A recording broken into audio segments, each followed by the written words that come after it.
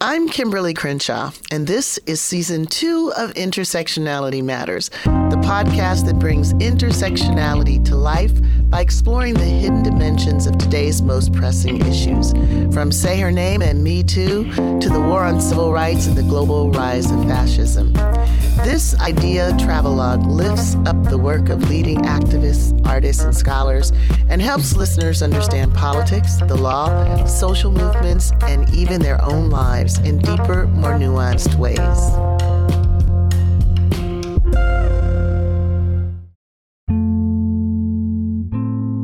COVID-19 has changed everything, halting life as we know it in its tracks.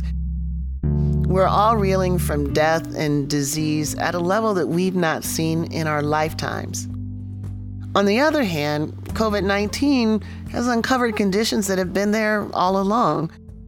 To respond to this global pandemic and to adapt to this new way of life, we're doing things a bit more DIY than usual.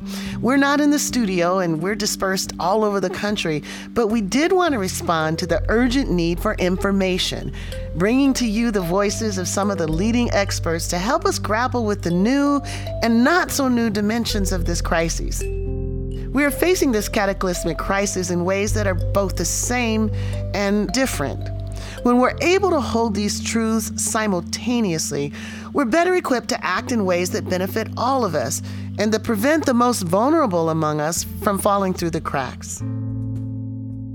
It's in this vein that we're calling this series Under the Blacklight, to uncover the conditions that pre-existed the virus and the cracks in our social structure that the virus can now exploit to wreak maximum havoc. We also want to enhance our social connections in the face of physical isolation and reimagine what action and organizing looks like given the shape of our new world.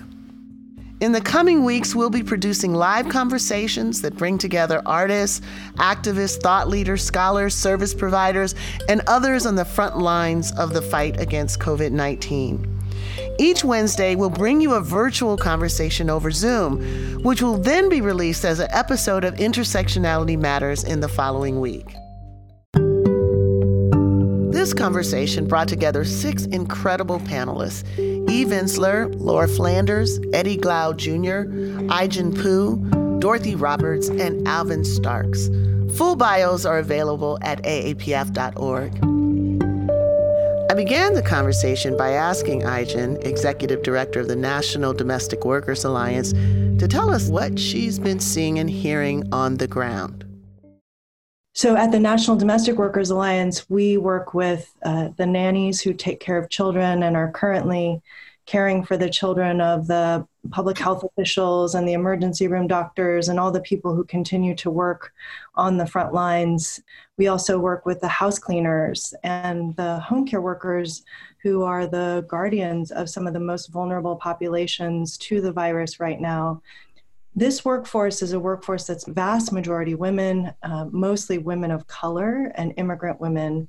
And like many, many other low-wage workers in the service economy, they came into the crisis without having any kind of safety net, earning very low wages. So they were living already paycheck to paycheck without access to benefits or a safety net or paid leave or paid time off or even job security. And so when the crisis hit, when the pandemic started to spread, they started to lose income and lose work. And that created a set of impossible choices for this workforce. We're talking to women who literally on our video conferences, they show us their phones to show that there's literally 1 cent left in their bank account. They're wondering if they have enough food for 1 night, 2 nights, if they could stretch to 3. They are having to make the difficult choice to leave their own children at home in order to care for an older patient who is in desperate need of assistance. They're having to just make an impossible set of choices that have to do with living and working in a low-wage economy where people are have no resilience, economic resilience or safety net. And then to be caring on the front lines is just creating a tremendous amount of stress and pressure. And so we're at the National Domestic Workers Alliance, we're doing our best to support and provide assistance. And it is like nothing I've ever experienced. One thing we are doing is we have launched a coronavirus care fund to provide emergency assistance to domestic workers and care workers who are in dire need right now. And so anyone who's listening who wants to be in support and solidarity can really help a lot. Thank you for that, Ijen. I guess, one of the things that is just hard to wrap my head around, and I'm sure I'm not alone, so many of the frontline providers, particularly home health care aides, on one hand, they're essential. I mean, one of the realities is that so many of us who have parents who need help are able to be ensured that someone is taking care of them, for example. Yet, at the same time that they are essential, the level of support that they can rely on would suggest that they're expendable. And it's hard to figure out how those two things make sense, being essential on one hand and obviously so expendable on the other hand. What is it that you're seeing, or how should we understand that contradiction? Well, what we're hearing, and I was just on the phone with a home care worker named Lee from Los Angeles who was sharing her experience, and essentially most home care workers are continuing to go to work. And so while most of us are getting the directive to stay at home and shelter in place to slow the spread of the virus, which is absolutely essential, we actually really need home care workers to continue to go to work every day because they're providing life-saving services for the elderly population who's tremendously at risk. And they have to continue to provide those services so that we don't overburden the healthcare system. And so they're a critical part of this puzzle and helping us survive and make it through this moment of crisis as a nation. And the average annual income of a home care worker is $16,000 per year. So people are risking their lives while providing life-saving services for other people and really have poverty wages to come home to. And many of them don't have any support around their own childcare needs. And in many places, they're still not designated as essential personnel, so they're not being prioritized for supplies, for tests, right? And so we're counting on them to take care of these vulnerable populations, and who is taking care of them? I don't think it's an accident that it's mostly women of color who've always done this work, that the work itself of caregiving is associated with work that women are expected to do culturally. I think there's a lot of cultural, historical, and systemic reasons why the dynamic exists. And I think the opportunity of this moment is to really transform the way that we care for and value this work, right? There's a spotlight on the important life-saving services that these workers are providing now. The truth is they're providing them all the time. Let's protect and value and support them anew. You raised the question of the value, or I guess to flip it, the undervaluation of this kind of work. And I want to bring Eve Ensler in here, who's been doing work with the nurses, which, of course, is a group of people largely composed of women. One could say they're already vulnerable to the pre-existing conditions of living in a patriarchal society. Eve, what have you been seeing? What have the nurses been reporting about what the face of this pandemic looks like for them? Thank you, Kim, and thank you, Ijen. And I just want to say how happy I am to be with this amazing group of thinkers and human beings. And hello to everybody out there listening. For the last few weeks, our V-Day movement, we've been working with National Nurses United to do what we can to support their efforts to get the word out about the very precarious and dangerous situation nurses and all healthcare workers are facing right now, doctors, cleaning people, aides. I just want to say a few things that are going on. Nurses have been told by the CDC, for example, that if they don't have masks, which many of them don't, to use their bandanas and wrap them around their faces. I saw images today of women in an emergency room who were dressed in garbage bags, using them as gowns. Workers are making gloves out of garbage bags. They're being told to reuse their N95 masks over and over to keep them in brown paper bags. I was told that if they would do this on a normal day, they would be fined or reprimanded because that is obviously toxic. I just was listening this morning and heard this report where nurses were saying and first-line workers were saying that they're not even getting tested before patients. They don't know when they will be tested, and many are being told that even if they think they have the virus, not to leave work unless they are showing fevers and a severe outbreak of it. I think we all know how deadly everything I'm saying is, not only to the healthcare workers, to their families, but to patients themselves. In China, for example, before they really understood what was happening with healthcare workers, a lot of nurses and doctors and aides were dying, and then they got them the appropriate and proper PPEs, and after that, 0 out of 42,000 healthcare workers were impacted. For myself, I have a profound relationship with nurses and healthcare workers. I was very sick 10 years ago and I almost died. And I know that they are really the moral center of our world. As a brilliant Mark Davis says, nurses are our social conscience, the vanguard of the proletariat. And 88% of them are women. Many are women of color. Many are immigrant women. Workers are most needed in this crisis, are valued the least. We are literally sending them in without any protections, without any support, and it feels tantamount to femicide. So, Eve, you talked about this also in terms of being essential and undervalued. And there are any number of frames that we can bring to think about that. And one that you've offered is femicide. When you pull back the lens and look at this moment, this is a long time in coming. What are just some of the broader historical things that you think we need to bear in mind to understand how it's possible that the people that we need the most are being looked after the least in this moment? Well, I think it goes back to slavery, right? I mean, I think all the origins of it were there. The people who were serving and building and giving and doing and making everything possible were the people who were treated the most inhumanely. And I think in the healthcare system, that has been replicated and replicated. Just even looking at Ebola, people have been saying forever in the healthcare system, nurses have been screaming this, that there are not the protections that are necessary.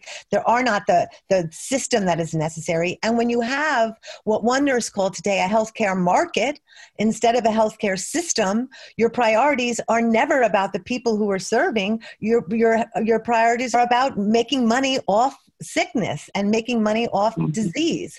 And I think, I was listening today about Cuomo, who is stepping up in some ways to this conflict, but Cuomo has been disbanding Medicare. He erased 20,000 beds from hospitals over the last years because he didn't want to pay for that. And I think we really have to look at the fact that I heard that wonderful Bradley Whitmore say today, we're willing to stockpile guns and ammunition and war stock, right, for the future wars, but we're not willing to stockpile to protect our citizens from pandemics and from illnesses. And that is really a profound reflection of the system we live in that dates back to when we enslaved people and we eroded people who were actually the people who were keeping us alive. Yeah. And we'll turn to that shortly to talk about other ways that history is making itself evident, manifesting in this moment. Laura, I want to turn to you. Eve's communication with the nurses demonstrates how so much of what is happening is actually running counter to existing knowledge. So knowledge about how all of these practices that now CDC has approved actually runs counter to what's known about the best way to contain this virus. And there are broader knowledge bases that might be tapped that don't seem to be tapped at this moment. So since the earliest stages of the crises, you've been interviewing people like Terry McGovern, who was experienced in and studied the AIDS epidemic. And it seems that some of the concrete lessons that she is bringing to the table are lessons both about how to fight an epidemic, but also the concrete ways that we think about disease has to be shifted and changed. So tell us more about some of the lessons that Terry brought, particularly about approaching the pandemic from an intersectional perspective. And more broadly, why is it that these are some of the last things we actually hear if we're watching, mainstream TV or reading the newspapers? Thank you for the question, Kim. I mean, many of the people that I'm speaking with are people with whom I came up, people who fought and struggled through the AIDS crisis. And many of them now are frontline experts when it comes to epidemic care and response. What I hear from them, and Terry at the Columbia School of Public Health and others, is incredible frustration. There are certain canards that are recurring. We've never been in this situation before. We are all in the same boat. We must listen to our leaders. Well, we may not have been in this situation before, but we have endured epidemics not unlike this before. AIDS is one, SARS is one, Ebola is one, MERS is another. The point being, we had plenty of information to prepare for this moment, which we did not deploy, have not prepared. We are not all in the same boat. That is a lesson from the AIDS crisis, that while we need universal access, we need respect for the specificity of our conditions. We will not be able to adopt a trickle-down system of healthcare when we have an epidemic that will continue to be deadly if we don't address the specificity of people's lives. And you've heard some of them described on this call. When we hear people over 60 are the most in danger, we don't know that yet, is what Terry said to me. It's like, we don't have the data to back that up because we haven't studied a lot of the groups that we need to study. Finally, the listen to our leaders thing, if there was one lesson that we learned from the AIDS crisis, is that the people who will lead us in the direction that will save us are we, those of us who are going through this crisis, as patients, as caregivers, as partners. If we don't see leadership given to people who have experience on the front lines, we're not going to get a design for a response or implementation of that response or effective evaluation of that response because the wrong people are doing it. So yes, our media love to focus on our leaders, and our leaders deserve an enormous amount of blame and shame for how they have responded so far.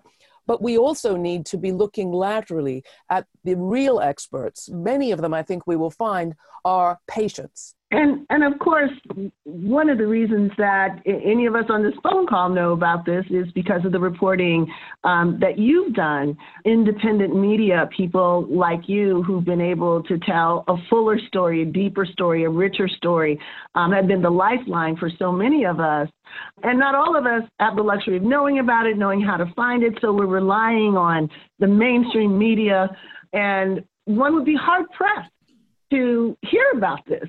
How would you assess or help people think about why this is the case, how the media is how it's performing and why it's performing the way it is? Well, one of the things that we learned after the election of 2016 was we saw just how weak our local media infrastructure had become. And with the monopolization of media and the purchasing and buying up of huge chains of our media so that many of our local newspapers, our local communities have no access to local media, we have had a real challenge as a media ecosystem, getting accurate information. Epidemiologists were 2 years ago saying that the collapse of local newspapers was depriving them of a critical source of local information for tracking disease and epidemics. That's the first alarm bell for many epidemiologists that there's a cluster somewhere, is when the local radio, the local paper, the local library starts noticing something. So we have an institutional problem, but we are seeing in the vacuum an extraordinary fluorescence, if you will, of independent media. People are doing webinars, people are doing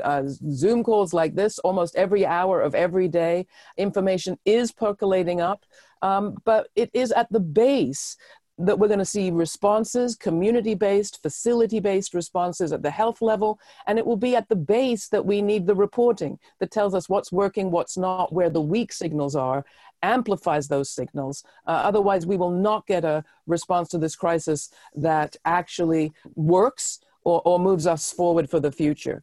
Thank you, Laura. So in your conversation, you alluded to the trickle-down approaches to justice. And of course, it reminds me very much of the conversations that I've had many with my sister in the law, Dorothy Roberts. So Dorothy, I'm hoping you can help us illuminate the intersectional dimensions of this crisis, the failures and the flawed ideologies that contribute to the vulnerability of Black women. And I was made speechless last week when I read a story about how in Chicago during the election officials made the decision once some of the senior living facilities in the more affluent side of town refused to allow polling stations to be set up there. They decided then to move the polling stations to senior facilities that were run by the public housing department. And it appeared as though those seniors living there had no power to resist it. They weren't consulted. It just happened. So, here's a situation, of course, where, yes, the initial information would suggest that seniors need to be safeguarded, but this was a group of seniors because of who they were and the political power they did not have, were not able to protect themselves or be protected. So what's important to know about how, on one hand, we're looking at a disease, we're looking at a pathogen, but on the other hand, many times the disproportionate vulnerability of people of color, and I'm thinking particularly of Black women with respect to a range of issues, most immediately now maternal mortality. Often the social determinants of that vulnerability are obscured, and all we have is, we don't know exactly why, but there must be something biological going on. Are there some commonalities in the way this is thought about, the way Black people, Black women in particular, are situated that are resonant in this story? Yeah, there's a long-lasting idea that Black people's problems stem from some innate defect that we have.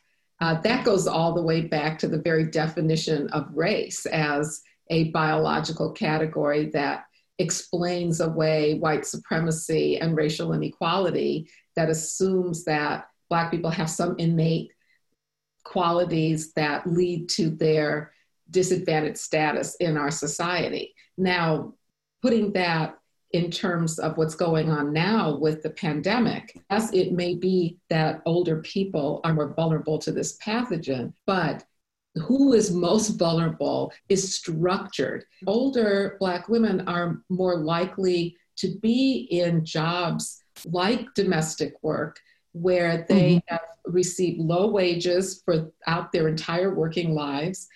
They may not be able to retire because they don't have the money to retire. And so they may be continuing to work in dangerous, unprotected types of jobs like home care. It's more likely that an elderly Black woman will be working as a home care provider than receiving adequate home care. Black women are more likely to have the poor health conditions in the first place before they are exposed to the virus. And why is that? Well, that's structured as well.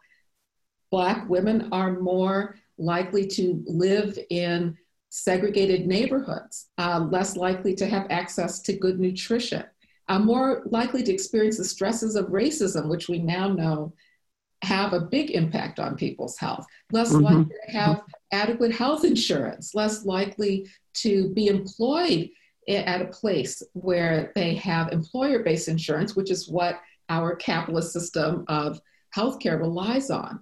And so for all these reasons, they are more likely to have these underlying conditions, not because of some innate racial predisposition to it, race isn't the risk, it's racism that is the risk to people's health. And to go back to the idea of who's disposable in our society, we should be very alarmed by the idea of rationing healthcare, that maybe we need to sacrifice certain people to the virus in order to get people back to work. Everything about US history tells us that elderly Black women are especially vulnerable to being treated in this disposable, inhumane way. Mm-hmm. And, you know, so many valuable lessons that you've brought to a head for us, the idea that these are not natural disasters, but structural ones, I think is a powerful point, illustrated in my mind in that picture that I think many people saw of Ethel Freeman. She was the 91-year-old Black woman who survived the flood.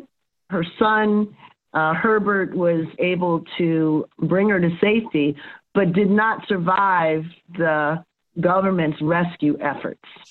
And that picture of her body, you know, in the wheelchair, you know, just stayed for days waiting for the government to come, you know, a singular illustration of the fact that much of the, you know, tragedy that we look at from so-called natural disasters is the unnatural structures that are in existence, the incompetence, and just the lack of investment in the well-being of those who are most vulnerable.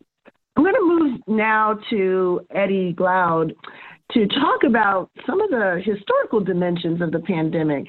Now, clearly, none of us had seen a pandemic like this in our lifetimes, but that may belie the fact that the road to this moment has been paved with devil may care intentions to the social welfare of us in this country and of us in the world.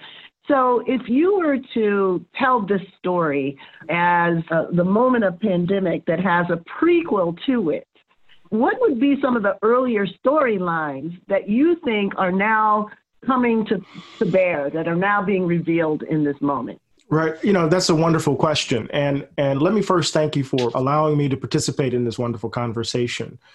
No, it seems to me that part of what this pandemic has revealed is the ugly underbelly of American life.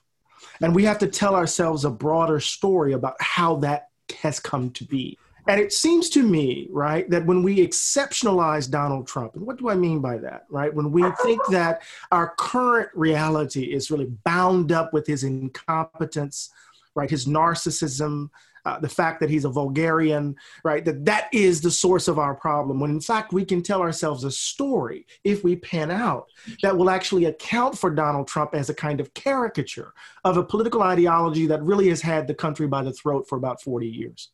And so when we think about, for example, 1980, let's just go to 1980, although we could go to 1976 with Jimmy Carter.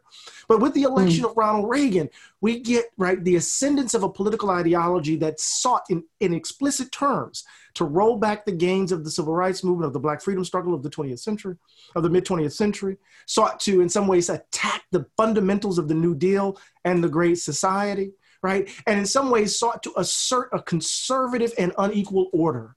And it was extraordinarily successful in its efforts and its attempts, right? Just think about this. In the first year of Ronald Reagan's presidency, right, what did he do?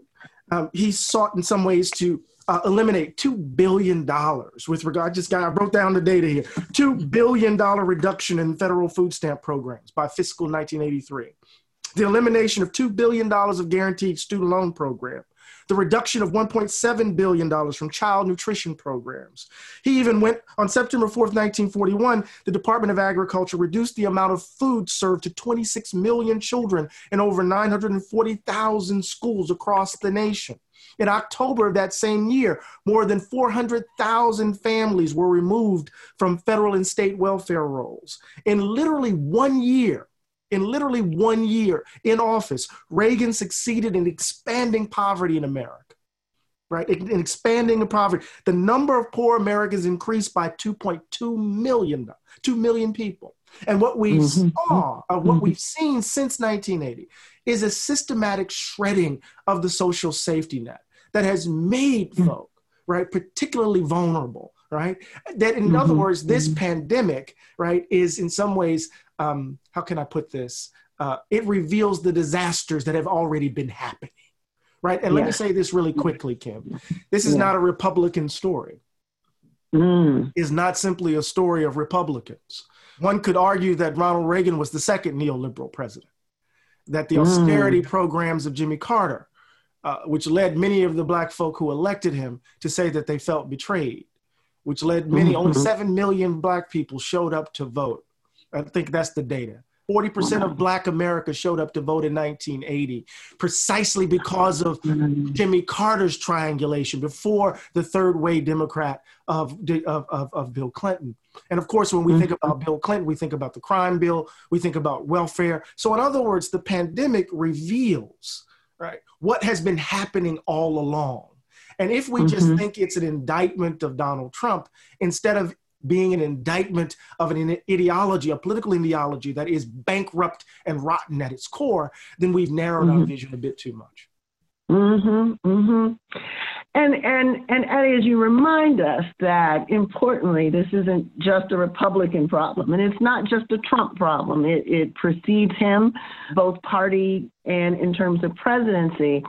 What comes to mind is the resistance to not only seeing this as, a bipartisan problem, but also the resistance to talking about the race and gender dimensions of clearly a social stratification around class. So to be, more explicit about this, there will be those who will agree with pretty much everything you said, and will also say, and therefore, because we are all in this together, I mean, the we is the 99% of the rest of us, or maybe the 80% of the rest of us.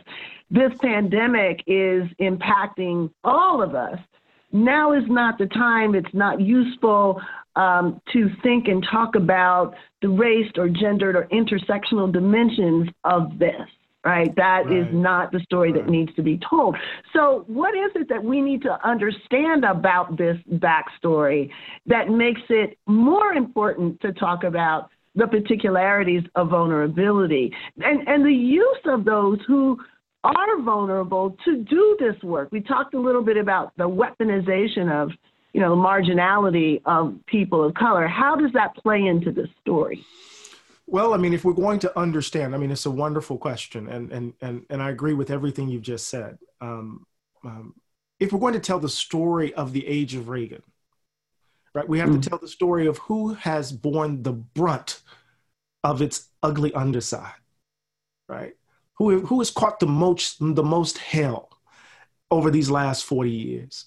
When we think about what he's done, what has happened to SNAP, what has happened to quote unquote welfare, who has borne the brunt of the emergence of the carceral state, when we begin to think about its details, right, we see that particular communities, right, have in some ways experienced the horror of these policy decisions that have fundamentally undermined, I think, the quality of life of this country and undermine our very commitment to democracy itself. So it seems to me if we tell a story of misery as if it's generalizable, without understanding the differentiated way in which misery is experienced, if we just tell a story of horror and not understand the different degrees in which that horror, right, is felt in one's bones, then we are actually in that moment, in a very odd and ironic way, complicit in the evil.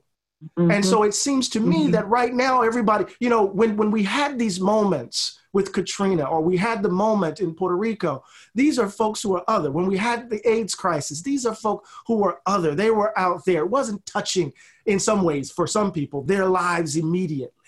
Right now, the pandemic doesn't give a damn what your zip code is, who you love, or what color your skin may be. Right. But we understand, as Dorothy made very clear to us, that the very structured nature in which in the very structured way in which disaster is experienced forces us, at least at the moral and ethical level, to really pay attention, at least in my view, to the differentiated way in which harm is experienced. And if we don't, then we end up actually becoming part of the problem. Yes. Yes, yes. Thank you. Thank you for that. And, I was struck by your reminding us of some of the ideological work that race did in normalizing the shredding of the social welfare state. I mean, even the term, even now, we can't even really say social welfare without the heavy ideological and stereotypical associations of that concept with Black women. Oh, absolutely. One of the huge things that made, one of the conditions of the ideological possibility was racism and sexism against the so-called single-headed dependent household, through which then all of us, the entire nation, underwent a dramatic retraction of the kind of social support services that, might have been useful today. So with that, I want to turn now to Alvin Starks of the Open Societies Foundation, who can continue to work with us on this canvas of American history, and to speak a bit more to the nation state politics that Eddie's already alluded to, that help racialize these outcomes and at the same time make us all vulnerable to a pandemic that is unfolding without the kind of supports that would otherwise have been in place. So, Alvin, taking what we've already heard on the call, can you speak a bit more to the analysis of this moment, this epidemic that hasn't gained widespread traction, that people need to be able to know about to understand more fully and act more deliberately in the midst of this crisis? Mm-hmm. Again, good evening, and thank you for hosting us, Kim. So in the world of philanthropy, I think we are seeing what is at the very early stages of a global pandemic that we haven't seen at this proportion before. When I think about what's currently happening within the industry, you are seeing new initiatives that are beginning to focus on folks who are disproportionately impacted differently upon this virus. For instance, there's a new fund called Racism is a Virus that really focuses on anti-Asian racism. Anti-Asian racism has had a significant increase because of the Trump administration by actually calling it very false narratives of Chinese virus or the Kung flu. Those of us who are in Asian skin actually experience a different level of oppression that oftentimes doesn't get mainstream attention. Therefore, what you are seeing are advocates who are trying to unify to really disrupt a certain racial myth that has actually permeated for many generations, but now has sort of come back in a newfound way under this new regime. I completely agree that this is global, but our response hasn't been global. Partly because our leadership isn't global, right? And that's painful to say. So I think we have to really learn from other movements outside of the US context to really better understand where we're going and where there are possibilities. When we talked about authoritarianism, we have to remember that nearly 50% of the world is under authoritarian regime, right? That's quite significant. Right. And that's brand new, right? There's a reason why the EU is coming undone, right? There's a reason why Germany has a different response, that Italy has a different response, but they're not that far away from one another, right? And so now is a time for us to kind of reconnect the web of what kind of world, what kind of galaxy do we really want to live in, right? And I think that's what this moment is actually really helping us understand. Mm-hmm. Thank you. So one of the things that the United States has is resources. So the question is, has the effort to put forward several $1 trillion worth of resources, an effort that we can have some confidence will actually change the equation on the ground, that will address many of the issues that we have been talking about over the last hour? So for that, I want to go back to Ai-jen to give us a sense of what's in this legislation, who's in it, who's left out of it, what can we expect?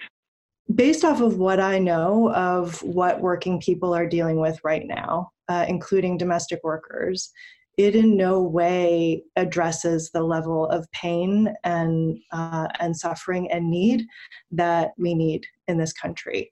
It is $2 trillion, and it does some things that are important, but it is also $500 billion in a corporate bailout without clear requirements to keep workers employed or any clear sense of what the guardrails are going to be on that money.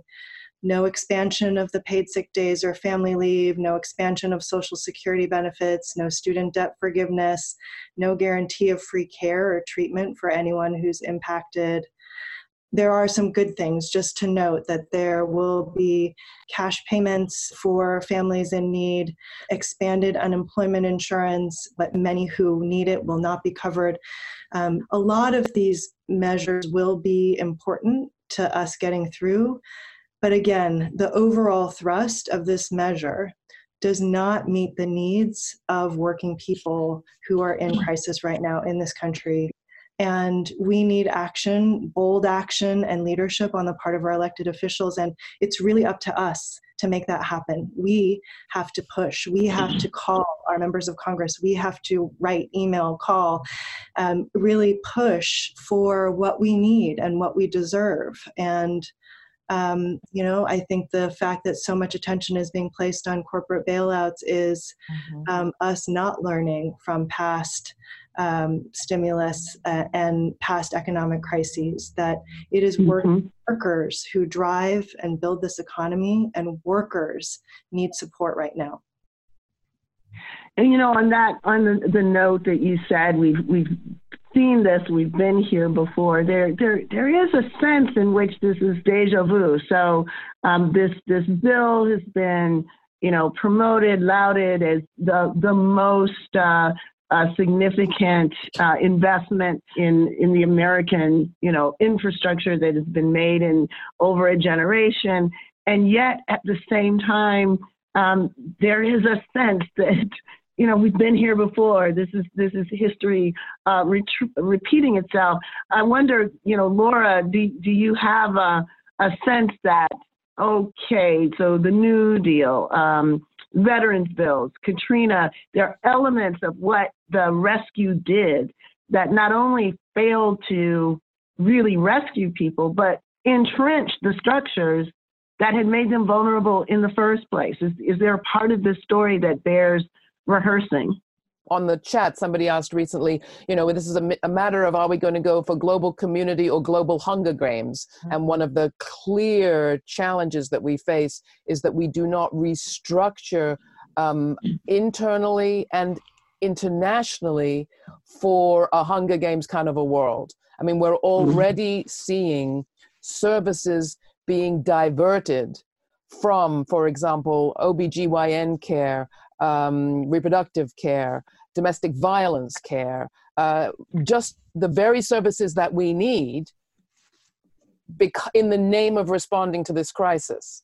We're seeing immigration law reinforced in the name of responding to this crisis. And don't forget, we have, at the moment, people very afraid of availing themselves of any health care or police care, but Medicare under the new public charge rule can be used against you in your application for citizenship. And we haven't talked much about immigration in this, but that's a huge example of how this moment is being used not to give expeditious care to everyone, but to do kind of expedient control and disrespect for human rights. And again, that's something that we've seen in previous epidemics. But when we're looking for care, we get control. When we're looking for speed, we're getting slowdowns for certain people, but a speed up of a restructuring that, you're right, we live with forever. So let's be very clear. Whatever the details of this aid package, it's going to be socialism for the rich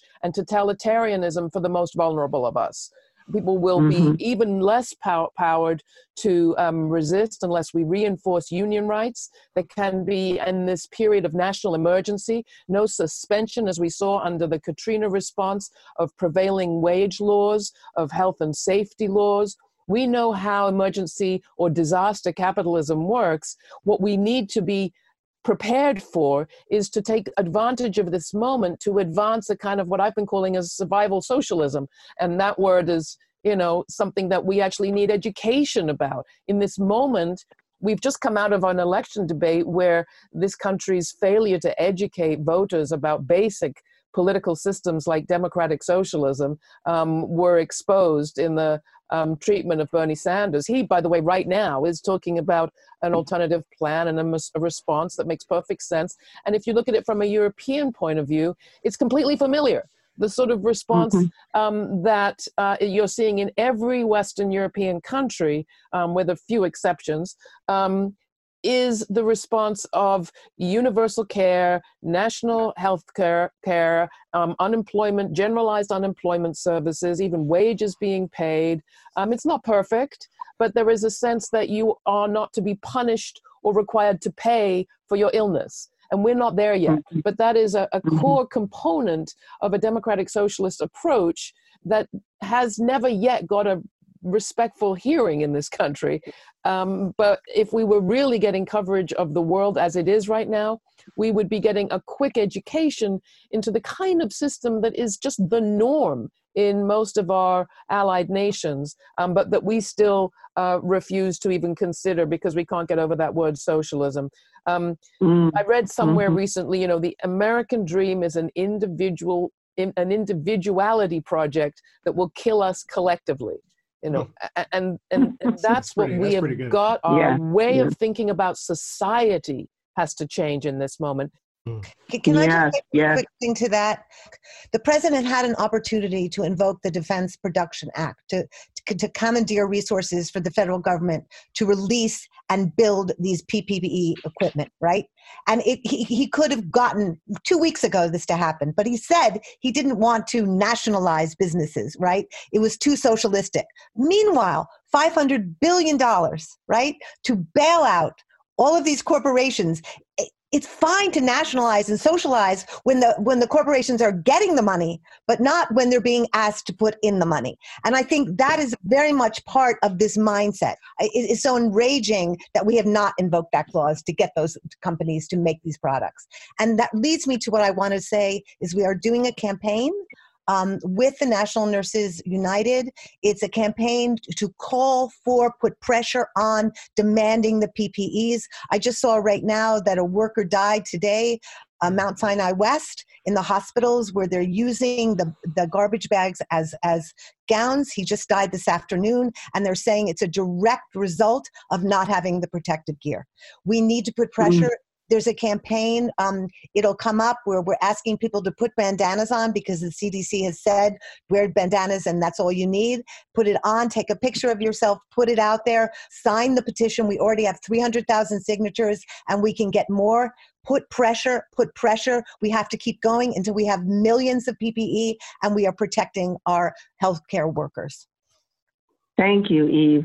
Ai-jen, can you tell us again about the campaign that you mentioned at the top of the show and how people can get involved? Yes, please. If you can, and you are interested in supporting caregivers who are in dire need of assistance in this moment, you can go to our website at domesticworkers.org to donate to the Coronavirus Care Fund. Our goal is to raise $4 million to be able to get $400 in cash assistance to 10,000 workers in the coming weeks, and also to really stay engaged with what's happening legislatively. Call your members of Congress and let them know that you want bold, courageous action in support of working people who are most vulnerable in this moment of crisis. They need to be at the forefront of our solutions. And I'm particularly concerned that immigrants are going to be left out of a lot of the relief. And so we'll need your support and solidarity there. And your action will make all the difference. Domesticworkers.org. Thank you. And Dorothy, I want to come back around to you. So we've been talking in the last couple minutes about existing campaigns and things that people can get involved in. And of course, there's more granular level things that people can do individually, particularly with respect to the isolation that you talked about, that is a risk factor. What are some of the things that you think have to happen, and are there things that people listening here can do to advance that? Well, first I want to make the point that we should be condemning the current racial capitalist system for causing the spread of this pandemic in the United States. So it's not only that the system we have makes certain people vulnerable, that's very true, but it's also to blame for the spread of the pandemic to everybody who's vulnerable in the United States, and as others have been saying, globally. And so I think we should see this as a moment where we demand a radical change in the way in which human needs are met and social problems are solved, that it cannot no longer be reliance on a capitalist market. It can no longer be reliance on carceral approaches like locking up 2 million people in the United States, who, by the way, are extremely vulnerable now to this pandemic. So therefore, I think that one of the best ways to address this is to get more involved in the prison abolition movement, which is campaigning for, advocating for, working toward an array of carceral approaches in our system, and also creating a society that doesn't rely on the market and on punishing people in many of the ways we've been talking about, that does, in this moment, think about how are we supporting incarcerated people? Are we demanding the release of people who are locked up? What about unhoused people? All of these people are not being even considered within the negotiations that are going on. They're not going to receive checks. And how can we think about longer term ways of supporting people? And one of those is, I think one of the the people in the chat, one of the listeners brought this up, mutual aid.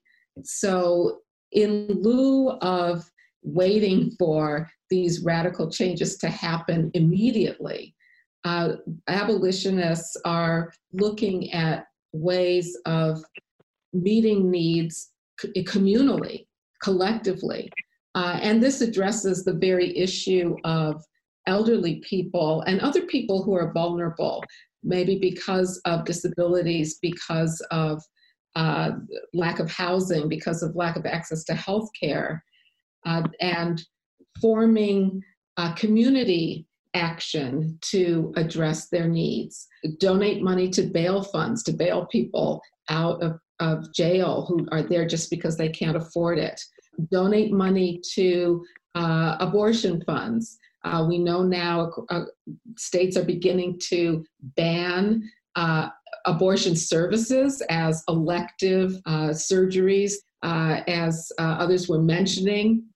I think it was Laura who was mentioning the pandemic is being used as an excuse to support the system as it stands, and even to support even more violence against vulnerable people. So there are ways in which we can support social movements like prison abolition, like reproductive justice, like Medicare for all, like the Green New Deal. All of this is a way to address long-term the structures that have allowed for not only greater vulnerability of certain people, but the spread in general in the United States and globally. Thank you. Thank you, Dorothy. Alvin, it's hard to get inspiration in times like these, but yet we need it to put one foot in front of the other. Do you find any today? Can you share the light that we need to all be reaching for to try to move forward? One, I think this conversation has been very enlightening for a whole host of reasons, and I feel that it's actually stimulating some new ways to think about where we are. One thing I would actually share with folks is we should probably rethink the term social distancing. because it actually does carry like negative baggage. And it actually does another othering that isn't in our political DNA. It's really a physical distancing, right? Like I feel socially connected to everyone in this phone call and on the web right now, but it's the physical distancing that's really about our own self-care, right? So I think there's a narrative shift that also needs to happen in how we identify this particular moment that we are in, and really to kind of explore the opportunities. One other thing that I think we haven't had enough time to talk about is really the relationship of the coronavirus to the elections, right? It has the ability to really transform who the next candidates will actually be, if elections will actually happen, how people will actually canvass, because we know that in order to reach people, you actually have to be with people. But this moment is reminding us that we have to have a level of physical distancing, right? And so now we have to have new strategies to really connect with folks, to really have them better understand not only what's at stake, but to also let them know that we care about them. Yeah. Thank you, Alvin. Eddie, you started with reminding us of the prequel to this moment.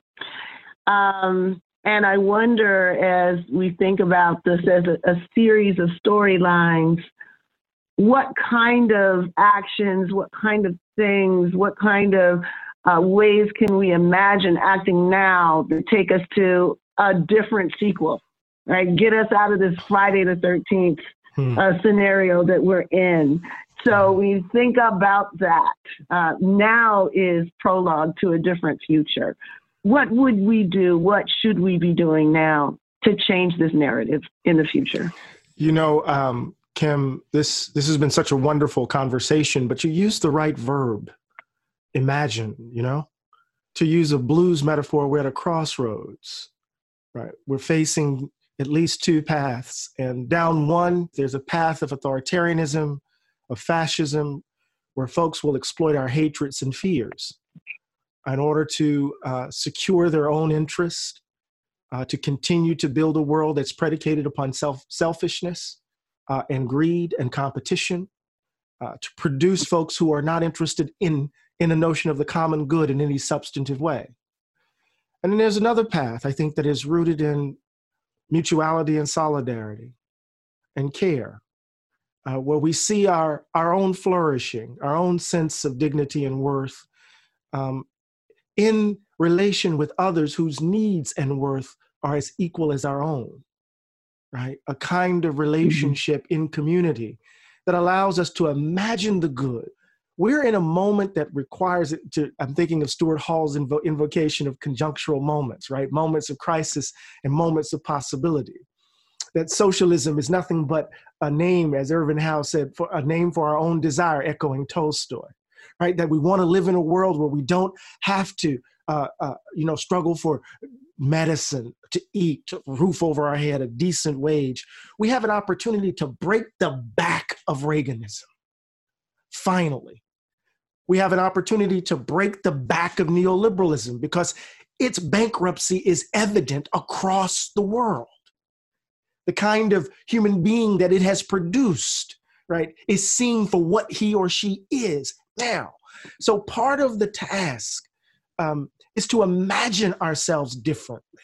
We have to do, I know it sounds abstract because I'm around all of these folks who are doing this extraordinary work on the ground, but it seems to me that we have to do this work of imagining ourselves differently in this moment, right? So that we can be otherwise.